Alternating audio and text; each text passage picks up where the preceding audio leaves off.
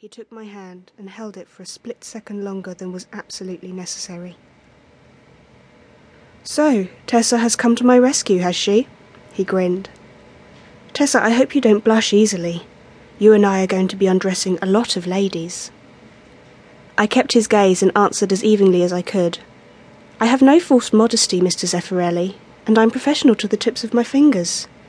You will find, I trust, that I provide a complete and very satisfactory service." To be honest, my mouth was dry and my breath was coming rather quickly as I spoke, but I struggled to maintain my cool. "Good. Then you won't mind wearing a rather plain white uniform while you're here? I can see you take pride in what you wear. That suit is very well cut to your shape, isn't it? But my clients feel more comfortable if the staff look decidedly medical when we are consulting."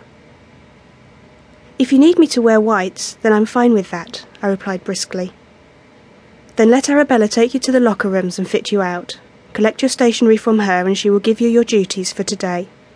I expect to see you at my first consultation at 10 a.m.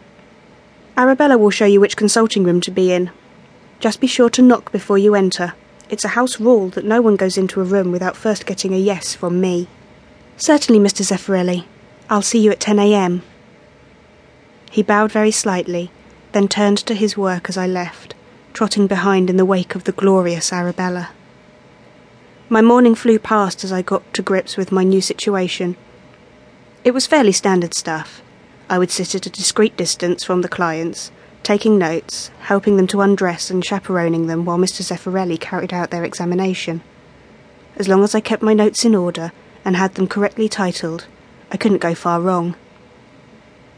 As I stood and watched the surgeon at work, I noticed how willingly the ladies allowed him to handle their breasts while at the same time bemoaning the flaws they felt they had. The most common problem was drooping or small breasts, but during the afternoon we saw one lady who presented with a 42 double D cup bosom. She was desperate to have her breasts minimised and would need special surgery to make her enormous nipples more in keeping with more petite breasts. Mr. Zeffirelli smoothed, pushed, pulled and twiddled with her copious flesh, and I began to suspect she was getting turned on. For sure her nipples became erect, so that they were stiff, and nearly as long as half of my little finger. Mr. Zeffirelli did glance at me. He had barely looked in my direction, and for what seemed like a long moment, during which I felt the room get very hot, he looked deep into my eyes. I imagined he was making sure I was concentrating so that there could be no suspicion of naughty play at a later date, and I widened my eyes in reply.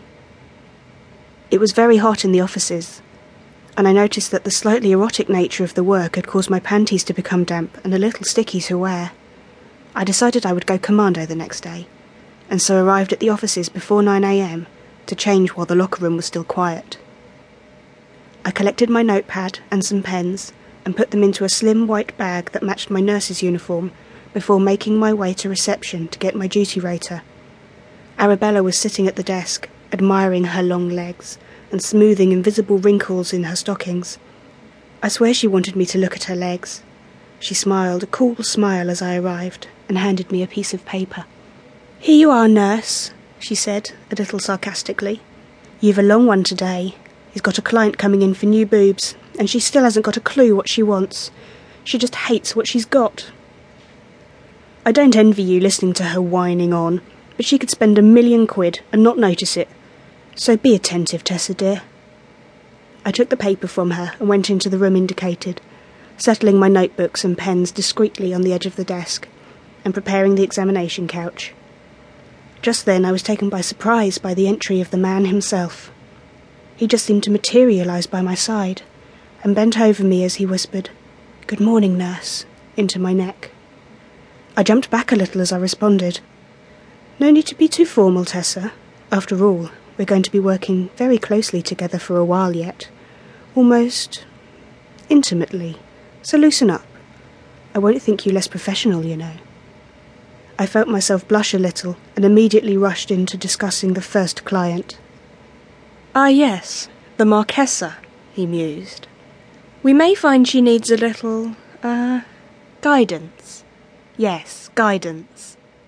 A womanly input might be just the thing. I'll invite your views if it seems appropriate."